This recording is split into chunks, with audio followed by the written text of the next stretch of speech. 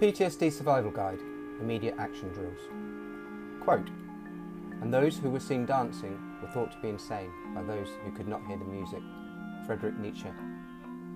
Immediate action drills, a military term for the best automatic, trained response to a threat, usually a contact situation coming under effective enemy fire.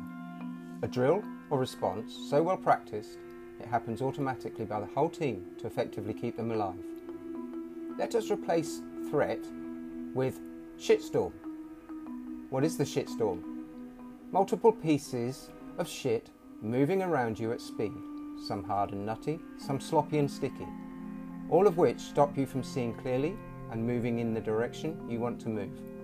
Dion Jensen. In the desert, a sandstorm. On the mountains, a whiteout. But one thing is for sure, it's shit and it's scary.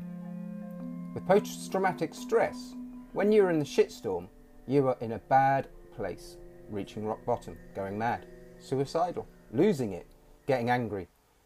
Can't go on? Fighting, smashing things, screaming at your partner, screaming at yourself, self-medicating, can't think straight, crying uncontrollably, isolating, numbing out with drugs. You get my drift, right?